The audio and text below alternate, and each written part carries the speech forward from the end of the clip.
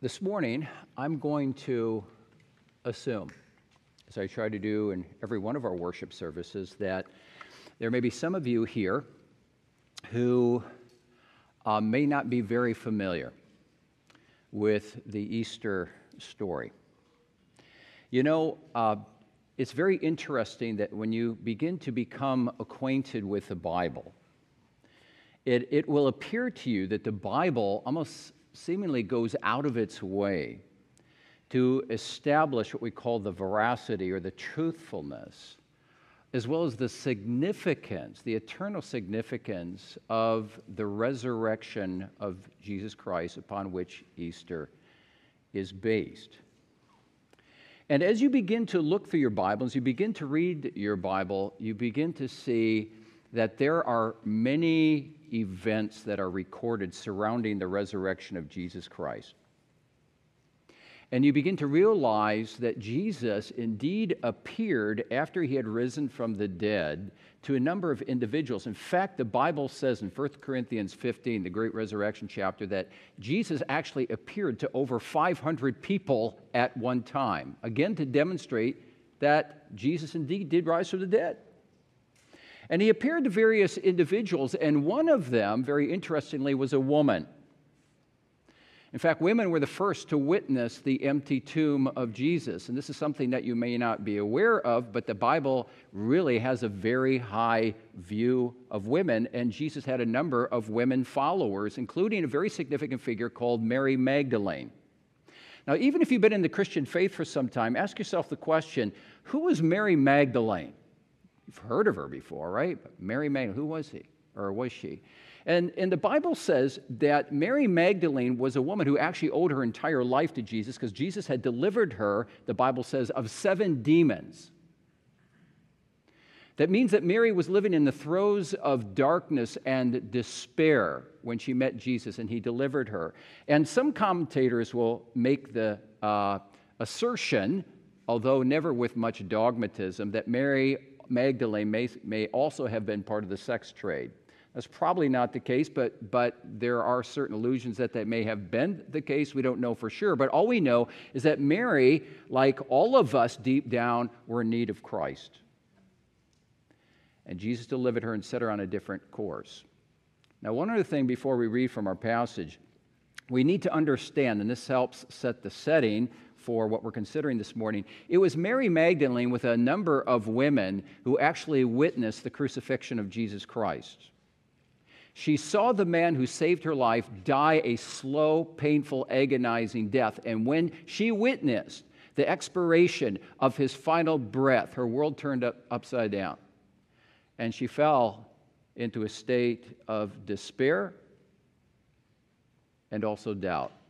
And that doubt carries with her as she goes now to the empty tomb of Jesus. John chapter 20. If you have your device, you can turn to John chapter 20, verse 11, or if you have a Bible, or you can take a look at the screen above my head. All right, John chapter 20, beginning at verse 11. But Mary, again, that's not the mother of Jesus, but Mary Magdalene, stood weeping outside the tomb. And as she wept, she stooped to look into the tomb. And she saw 2 angels in white sitting where the body of Jesus had lain, one at the head and one at the feet. They said to her, "Woman, why are you weeping?" And she said to them, "They have taken away my Lord, and I do not know where they have laid him." Having said this, she turned round and saw Jesus standing, but she did not know that it was Jesus. Jesus said to her, "Woman, why are you weeping? Whom are you seeking?" And supposing him to be the gardener, she said to him, "Sir, if you have carried him away, tell me where you have laid him, and I will take him away." Jesus said to her, "Mary." She turned and said to him in Aramaic, "Rabboni," which means teacher. Jesus said to her, "Do not cling to me, for I have not yet ascended to the Father, but go to my brothers and say to them, I am ascending to my Father and your Father, to my God and your God." Mary Magdalene went and announced to the disciples, "I have seen the Lord," and that he had said these things to her. You notice how the story ends on a very high note. All's well that ends well, as the old saying goes, right? I've seen the Lord. And yet, when you take a look at the beginning of the story, it begins in a very different manner, doesn't it? It's not all's well that begins well as far as Mary is concerned. What do we find in the beginning of the story? Mary, kids, did you notice that? What was Mary doing at the very beginning of the story? She's doing this. She's crying. The Bible says she's weeping. Actually, according to the original language, she's sobbing. She's sobbing. Which, of course, as you go through the story, that raises the question, why would Mary be crying so much? Why would she be sobbing? And the answer to that is that Mary Magdalene at this point simply cannot wrap her mind around the reality of Jesus rising from the dead. Mary instead is caught in despair because she's not looking at the empty tomb through the eyes of faith, but she's looking at the matter rationally. And all she sees is the empty tomb, and all she sees is that there's no body of Jesus, and all that she can rationally conclude at this point is, well, somebody must have taken the body away. The question is, where did they take the body? Now, bear in mind that Jesus had, on a number of occasions, called his disciples together, the 12, but in addition to 12, there were a number of other followers, and no doubt Mary Magdalene at some point was there when Jesus spoke these words. He said, "The Son of Man," in reference to himself, "the Son of Man must suffer and die at the hands of godless men, be buried, and then on the third day rise from the dead." Now get that. He ended that by saying, "I'm going to rise from the dead on the third day." Do you get that? He's very clear.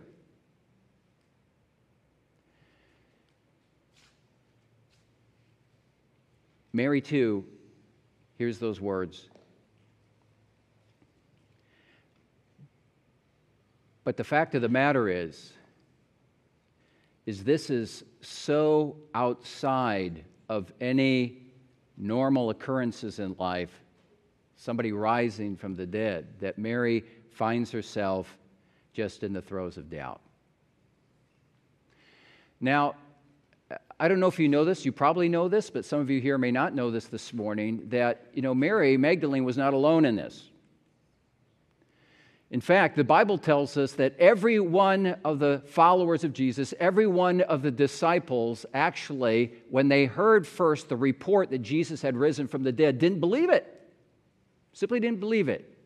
Let me give you an example. It comes from the Gospel of Mark. AV, will you put that first passage on the screen?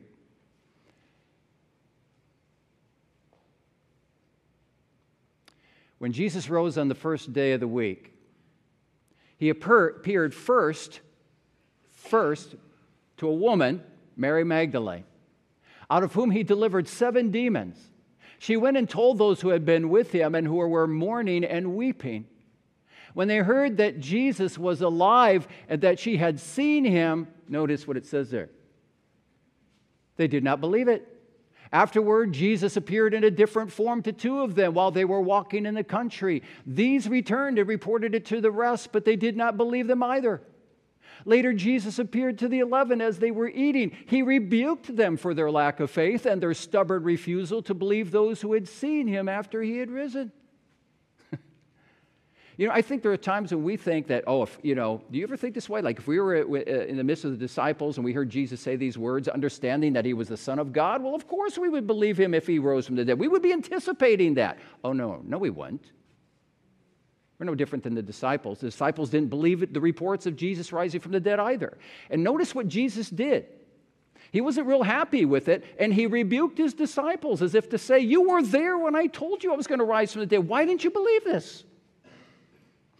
The interesting thing is that when Jesus deals with Mary in this story, Jesus doesn't rebuke her. In fact, when Jesus deals after the story with a man named Thomas, known as Doubting Thomas, we don't get an indication that Jesus rebuked Thomas either, but he gave Thomas what he needed.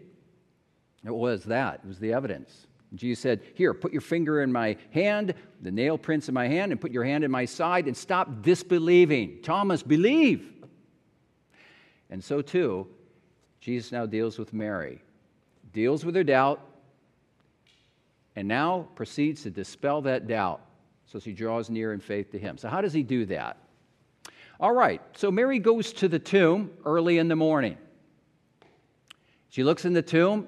What does she find? 2 angels.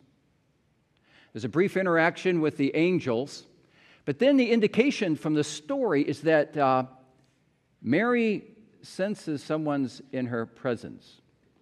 I think women particularly have this feeling that if there is either possible danger or something that they can't quite explain, there's just a woman's sense. And maybe that was the case with Mary.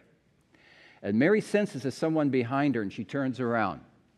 And who is there? It's Jesus.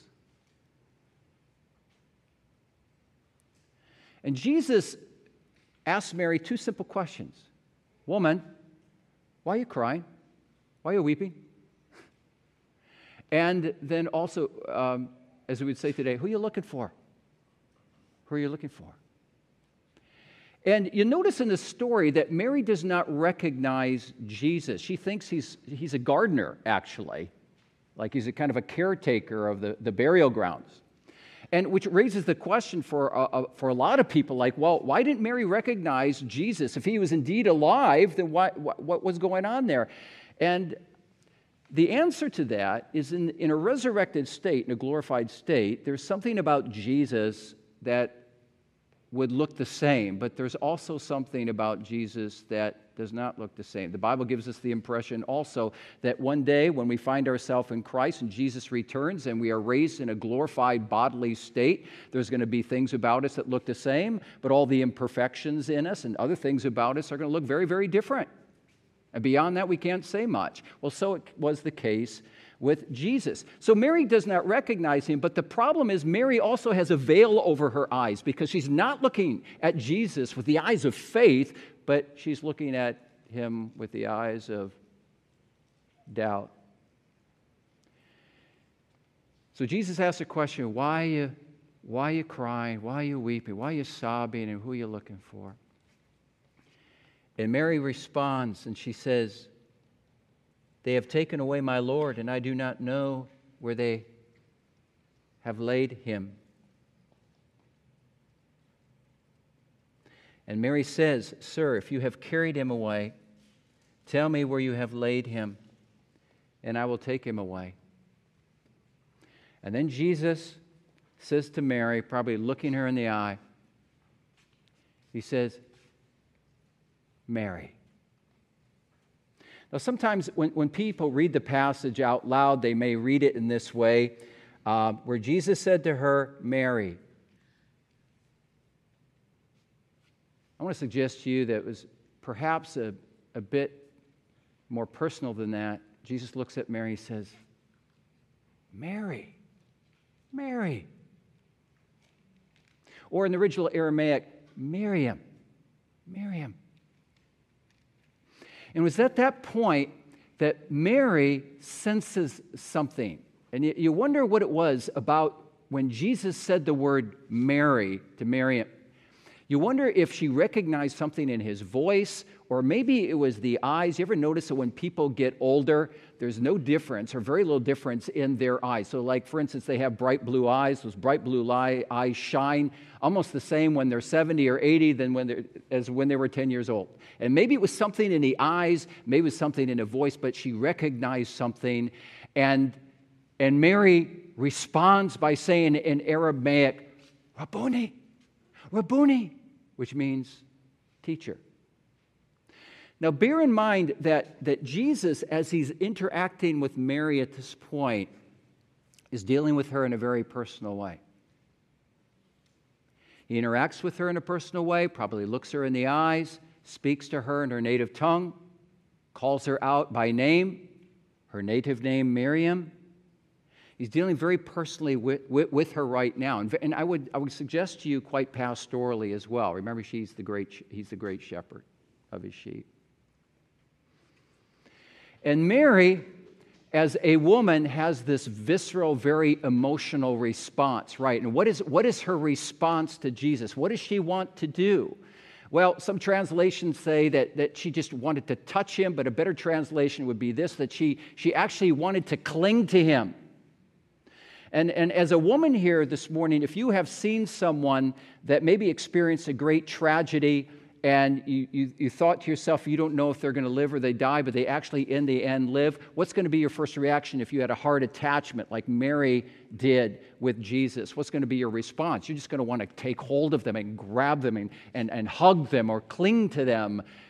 And that's what Mary seeks to do with Jesus. But what's Jesus' response? A very interesting response. Jesus essentially says, no.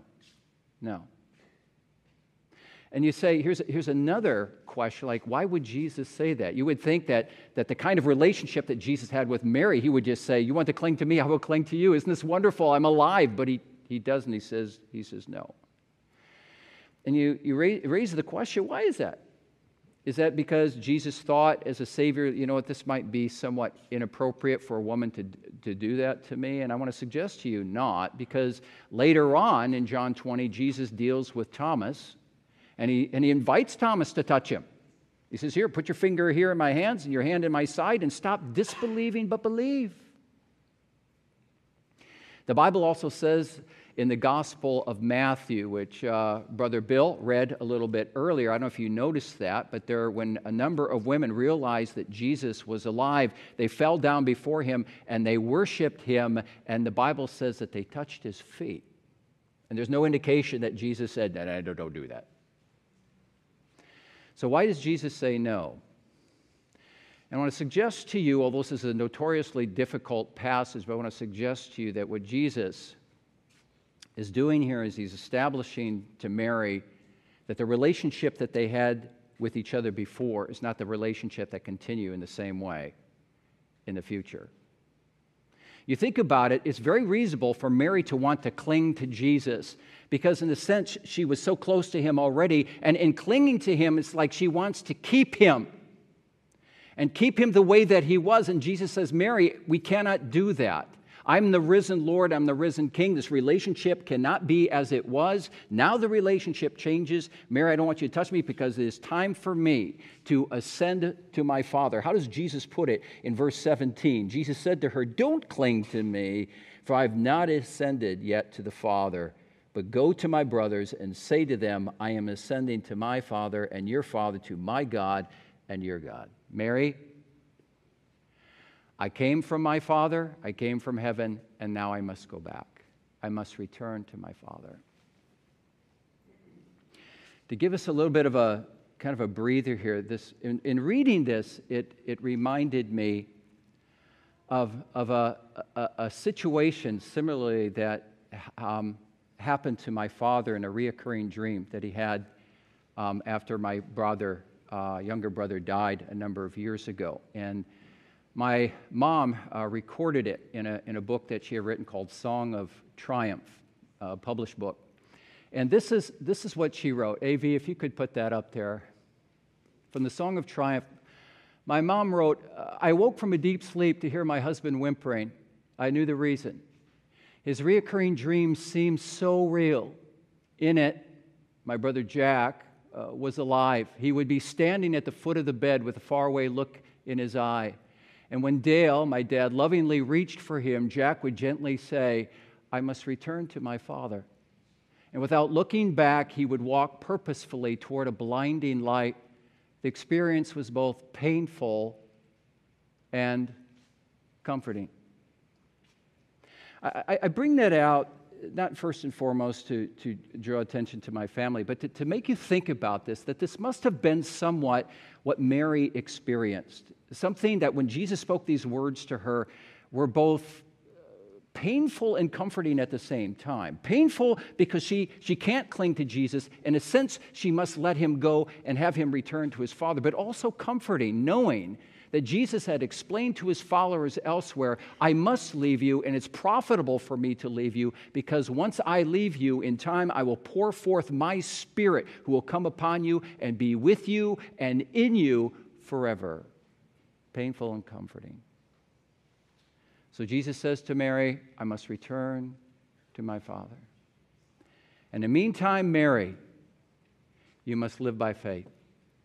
And in faith, what I want you to do is I want you to go to the disciples and I want you to tell them that I am alive. And Mary is obedient, and immediately she goes forth to the other disciples. And how does the story end? Mary says, I have seen the Lord. I have seen him with my eyes. He is not dead. He's alive.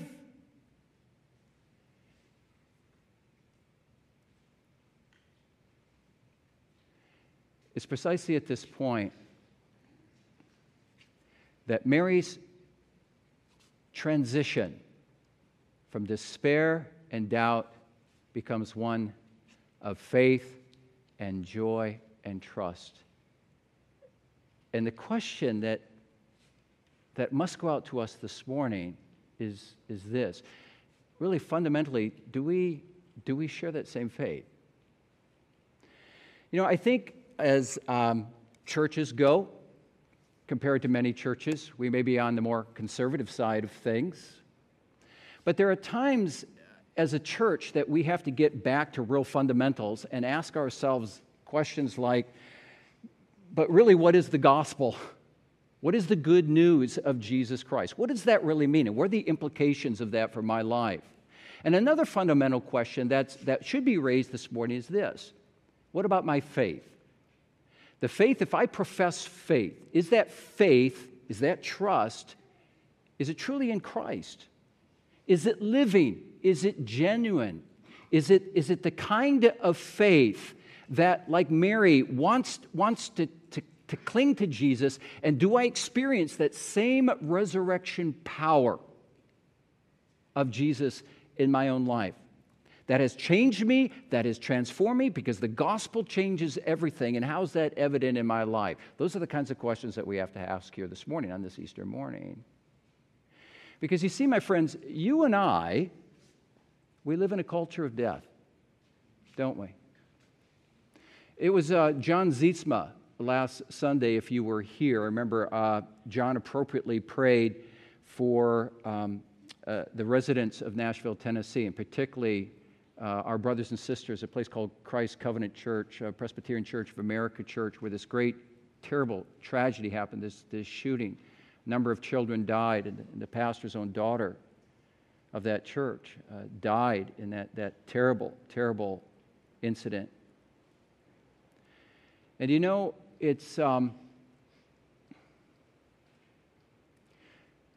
we look at that tragedy, and we can recall a number of things about what happened. But I don't know about you, but for me, I just thought, you know what? This is just one more shooting that is symptomatic of the fact that you and I live in a culture of physical, moral, spiritual death.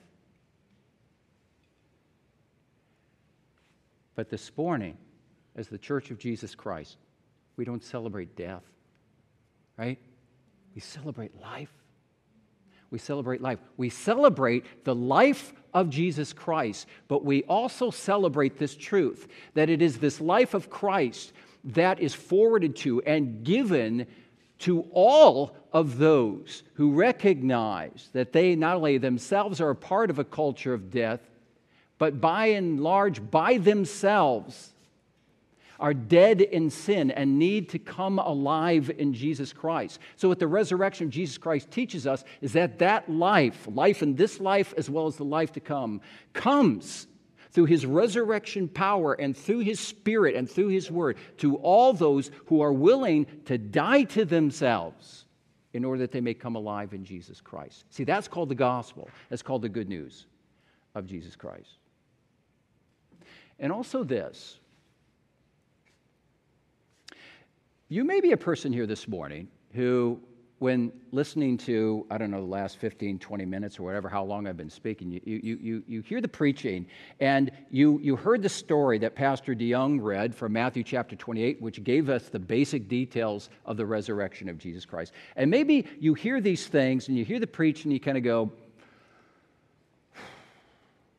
yeah, that's all very interesting. I know it's all a part of Easter, but there honestly is somewhat of a response of like, whatever.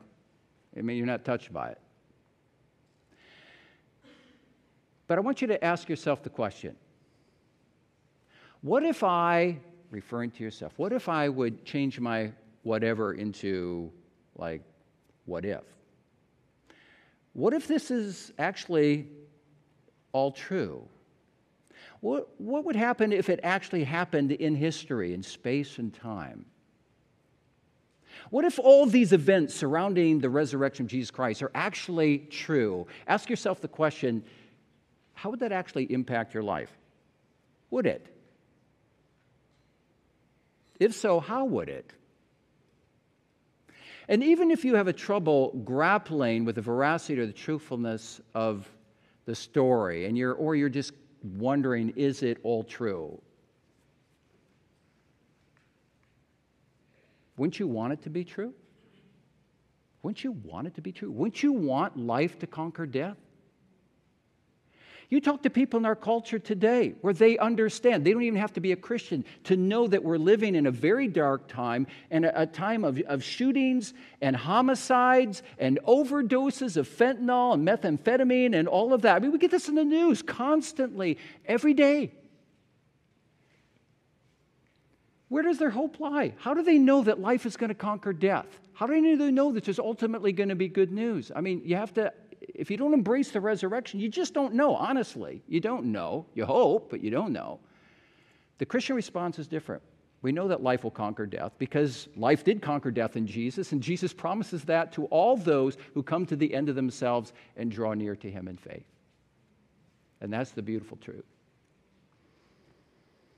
And if you're willing to come to that point, then you're not alone. And I want to end with this. There was a man many years ago who was a brilliant French mathematician. His name was Blaise Pascal. He lived during the time of the 1600s. And during the time of the 1600s, most people knew of the Christian faith, and most people knew about Jesus.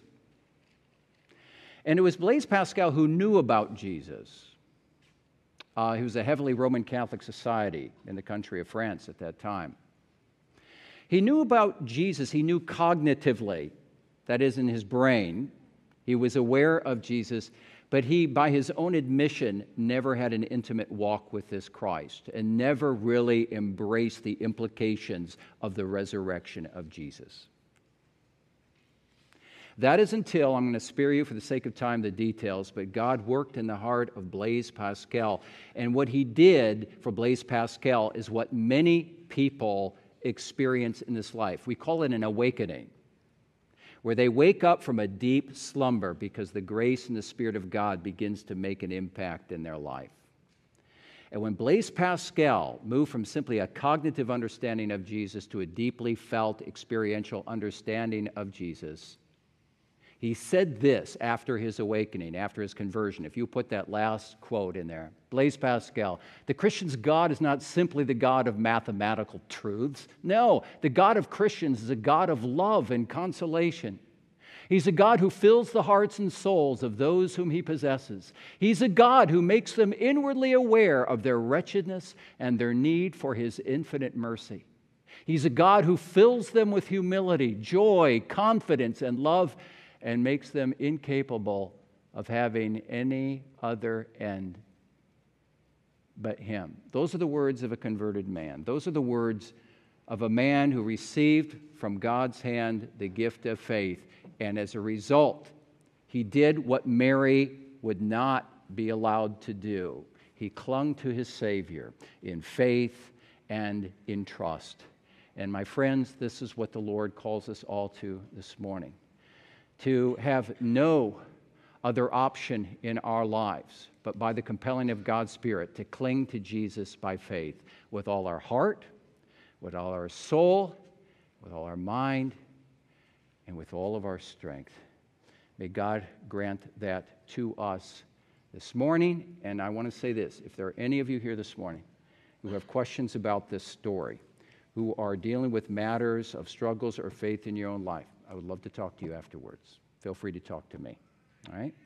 With that in mind, before we sing a response in Christ alone, let's have a brief prayer together. Heavenly Father, Lord, we thank you for your love from all eternity, that you sent forth Jesus into this world, not only to die for us, but to rise, so that we might have the guarantee and the beautiful experience of rising to new life in this life, as well as looking forward to eternal life to come. Thank you for this gospel message. Thank you for this good news of Jesus, and we pray that it would resonate with us, not just today, but in the coming week, indeed, in the coming months. God, grant that, we pray. Work that in us, we ask. In Jesus' precious name, amen.